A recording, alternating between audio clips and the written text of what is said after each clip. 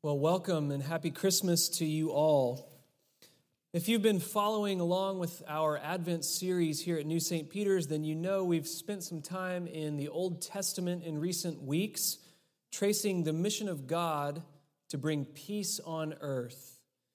And we've been considering this mission through the lenses of the promise of peace through a coming Messiah who is foreshadowed primarily in the Old Testament offices of prophet and priest and king.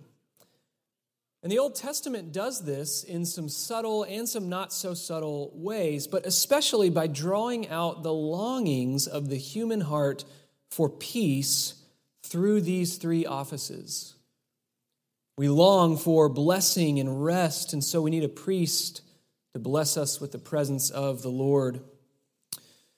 And we long for safety and security, so we need a king to rule and defend us. And we long for real and true peace over against the easy and false kinds of peace that we want to pursue. So we need a prophet to show us the way of real peace through repentance. And this afternoon, we will consider for a brief moment together the ways that the New Testament announces Jesus' fulfillment of those longings and of that great and ancient promise of God to his people. And so we'll read together from Luke chapter 2, beginning in verse 8, which is printed on your bulletin in page 6. And for those watching on the live stream, it's in your liturgy on page 6. Luke chapter 2, beginning in verse 8. And in the same region there were shepherds out in the field keeping watch over their flock by night. And an angel of the Lord appeared to them, and the glory of the Lord shone around them, and they were filled with great fear. And the angel said to them, "Fear not, for behold, I bring you good news of great joy that will be for all the people. For unto you is born this day in the city of David a Savior, who is Christ the Lord. And this will be a sign for you. You will find a baby wrapped in swaddling cloths and lying in a manger." And suddenly there was with the angel a multitude of the heavenly host, praising God and saying, "Glory to God in the highest, and on earth peace among those with whom he is pleased." All flesh is like grass, and its glory is like the flower of the field. The grass withers and the flower fades, but these words of our God will stand forever. Let's pray. O God, you have caused this holy night to shine with the brightness of the true light.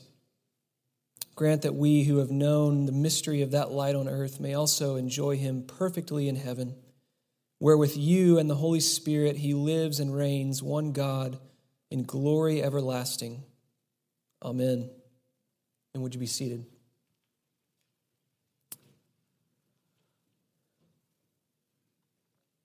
Well, ask most people, children and adults alike, and the one feeling that best characterizes this day, Christmas Eve, is undoubtedly the feeling of anticipation, eager expectation. You see it on the children's faces, don't you? Just a little while ago, we had a service geared for families with young children, and you could see it in their eyes and their squirms and their squeals of joy, but you can generally see it in the parents' eyes too, that eager expectation that something glorious is coming. A few days together with family and the joys of gift-giving and carols and worship and so much more. Anticipation, expectation, looking forward to something or someone whose coming is as sure as a date on the calendar. Someone who will bring joy and rest and peace. But in this year, in 2020, I wonder if that sense of anticipation for many of us isn't mixed with all of the angst and grief and unrest that has been stewing within us for the better part of 9 months. Anxiety about a disease that is more prevalent now than when this pandemic began. Anxiety about economic recovery or further downturn, grief over the countless losses, great and small, that we've all endured as a society in these months. unrest because of the uncertain end of this pandemic and all the mess that accompanies it, anticipation and angst, two emotions that I think ought to be involved in every celebration of Christ's first advent until the day he returns and we celebrate his second advent in glory. Now, we've spoken a lot this year at New St. Peter's about the unsettled position that the Christian presently occupies in this age, our status as exiles on our way to a better homeland, and the accompanying sense of unrest or angst which must come for those who have found themselves transferred into the kingdom of light, yet who still sojourn in this world of darkness. And I hope that feeling resonates with you because I think it's absolutely the longing that Christmas begs from us. And I think it's a feeling which God's people certainly knew well at the dawn of the days of the New Testament, when the light of prophecy had seemed to be stamped out and God seemed to be silent. And Israel had been subdued by the Romans and the Greeks before them and the Persians before them. And when the priesthood had been corrupt since the time of their return from exile, and yet the promise remained of a coming one who would crush the head of the ancient serpent, whose temptation brought on the fall of man and all the darkness and conflict and corruption known to us. And so they waited with expectation until one night, in some pasture land outside of the insignificant little town of Bethlehem, the splendor of the Almighty God and Creator of the universe appeared with a multitude of angels and announced that the Prince of Peace has come in flesh to fulfill the ancient promise of God to bring peace on earth. And make no mistake about it, the announcement of the angels on that first Christmas night was nothing less than the first preaching of the gospel of peace in history. Now, I don't mean it was the first time that the gospel had been alluded to or foreshadowed, because we've spent the better part of a month unpacking that reality from the Old Testament. But here we have the first instance in history of the proclamation of the coming of the Son of God in flesh as the fulfillment of all that longing, all those promises made by God himself to bring peace on earth. The angels proclaim the historic climax of the ancient story which has been written since the beginning of time, and they proclaim it first by pointing to the Messiah's ancient origins. For unto you this day is born in the city of David. Now, what's remarkable about this little town of Bethlehem that we're so familiar with at Christmas time? Well, not much, really. It's called in Scripture too little to be among the clans of Judah, an insignificant little outpost, except that it's also the birthplace of King David, the greatest king in Israel's history. Now, that's the ultimate hometown sign, right? We don't have these here in the city, but when you drive through the little towns on the way to Grandma's house, you always see the sign that claims the fame of the town because of whatever celebrity was born there. I pointed out to the kids in our first service that Clayton Kershaw, one of the greatest pitchers in baseball history, was born right here in Dallas, just a few miles from here. And they looked at me like, who? Bethlehem was the city of David, the city from whence the great king came. And so it had ancient ties to kingship in Israel, but it also had ties far more ancient.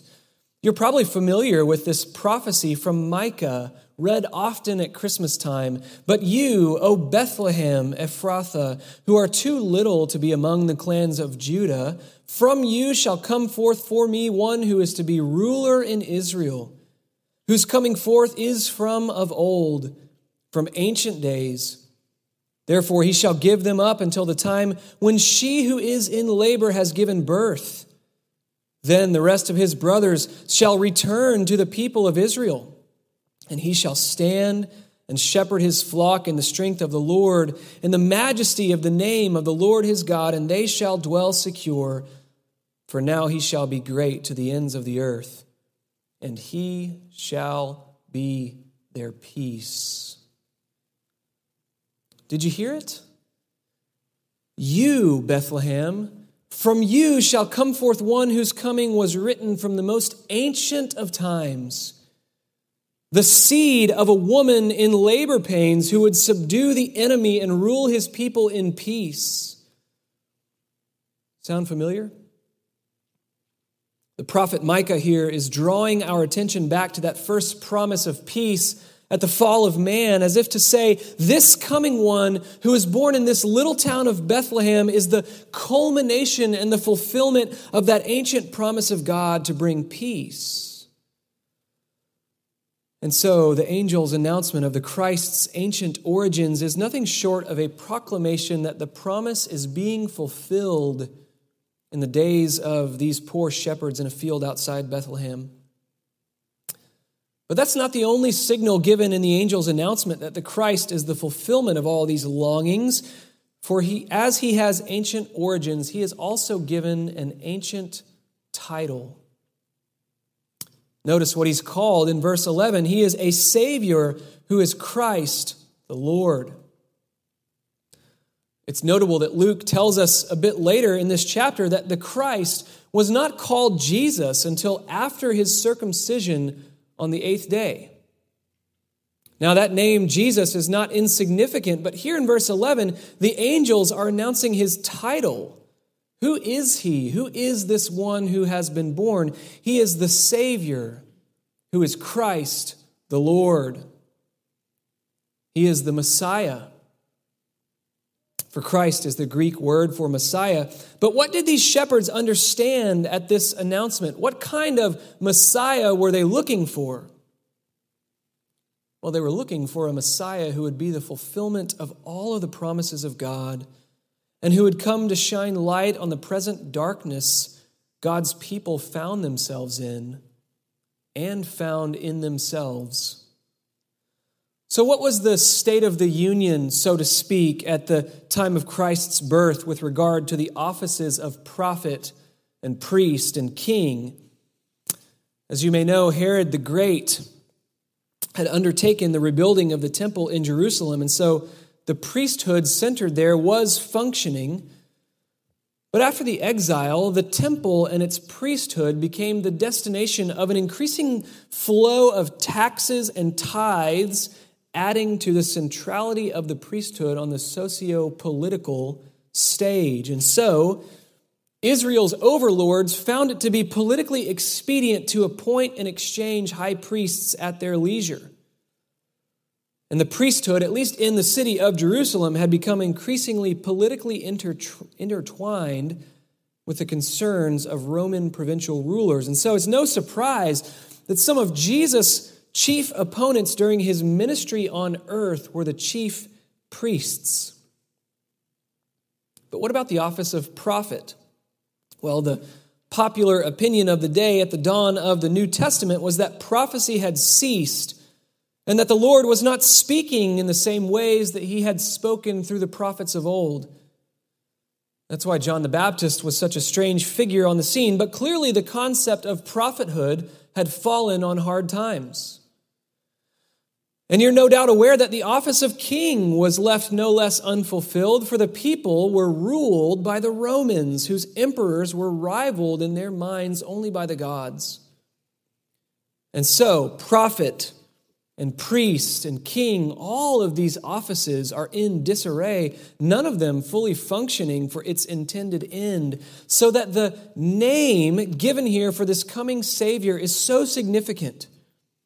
As one scholar has said, the name Christ refers to him as the fulfiller of the promises of God, who has been anointed by God as the great prophet and priest and king. He's given an ancient title which draws together the ancient longings of God's people for blessing and safety and peace. But then finally, not only are his origins and his title reminiscent of those ancient promises of God, but he is worshiped by the angels for consummating an ancient and future mission. You know, the reaction of the shepherds here is quite consonant with the reaction of men in Scripture when the glory of God appears to them. The text tells us that when the glory of the Lord shone around them, they were filled with great fear, which is exactly the right emotion when the glory of the Lord appears in the presence of sinful man. Right? We've covered this when we looked at Genesis 3, where the Lord cast out the man and the woman for their sin away from his presence. Because as the Lord himself proclaimed to Moses, man cannot endure his holy presence and live. And then we said that the function of the priesthood in the Old Testament was to usher God's people back to the presence of God through the way that the Lord himself has made. So against the backdrop of that fear, it's remarkable what the angel says. Fear not. Why? Because the Messiah is born. And look at his mission. Glory to God in the highest, and on earth peace among those with whom he is pleased. His mission is to bring peace on earth. Peace through the way that he would make through his own blood. Real peace in dealing with sin and leading his people to repentance.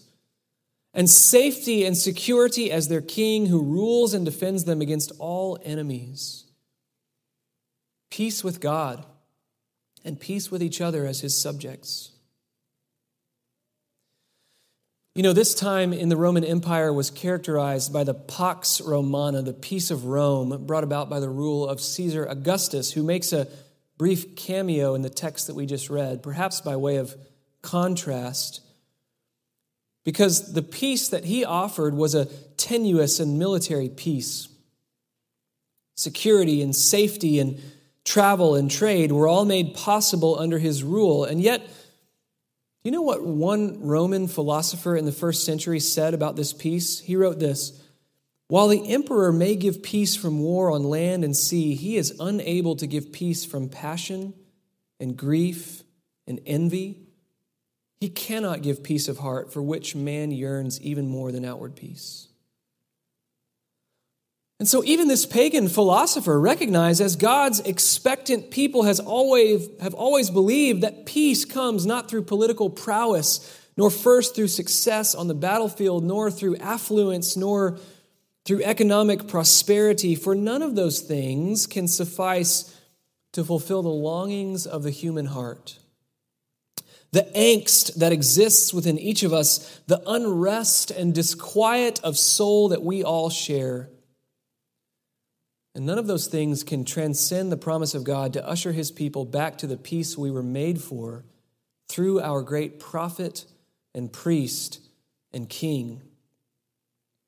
And none of those things, whether in first century Rome or 21st century America, can bring true hope and eager expectation like the reign of the true Prince of Peace, whose coming was proclaimed by the angels, and whose return at the end of the age has been promised to us.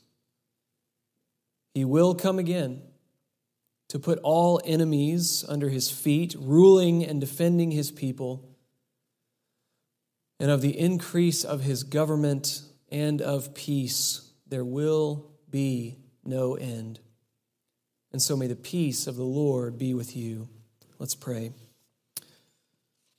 O God of peace, you have given to us your peace through the incarnation of Jesus Christ, our great prophet and priest and king. And so would you bless us with that peace again this Christmas time as we worship you. May we find our rest in you. May we find our safety and security in you. And may we be reminded that real peace is accompanied by truth and righteousness.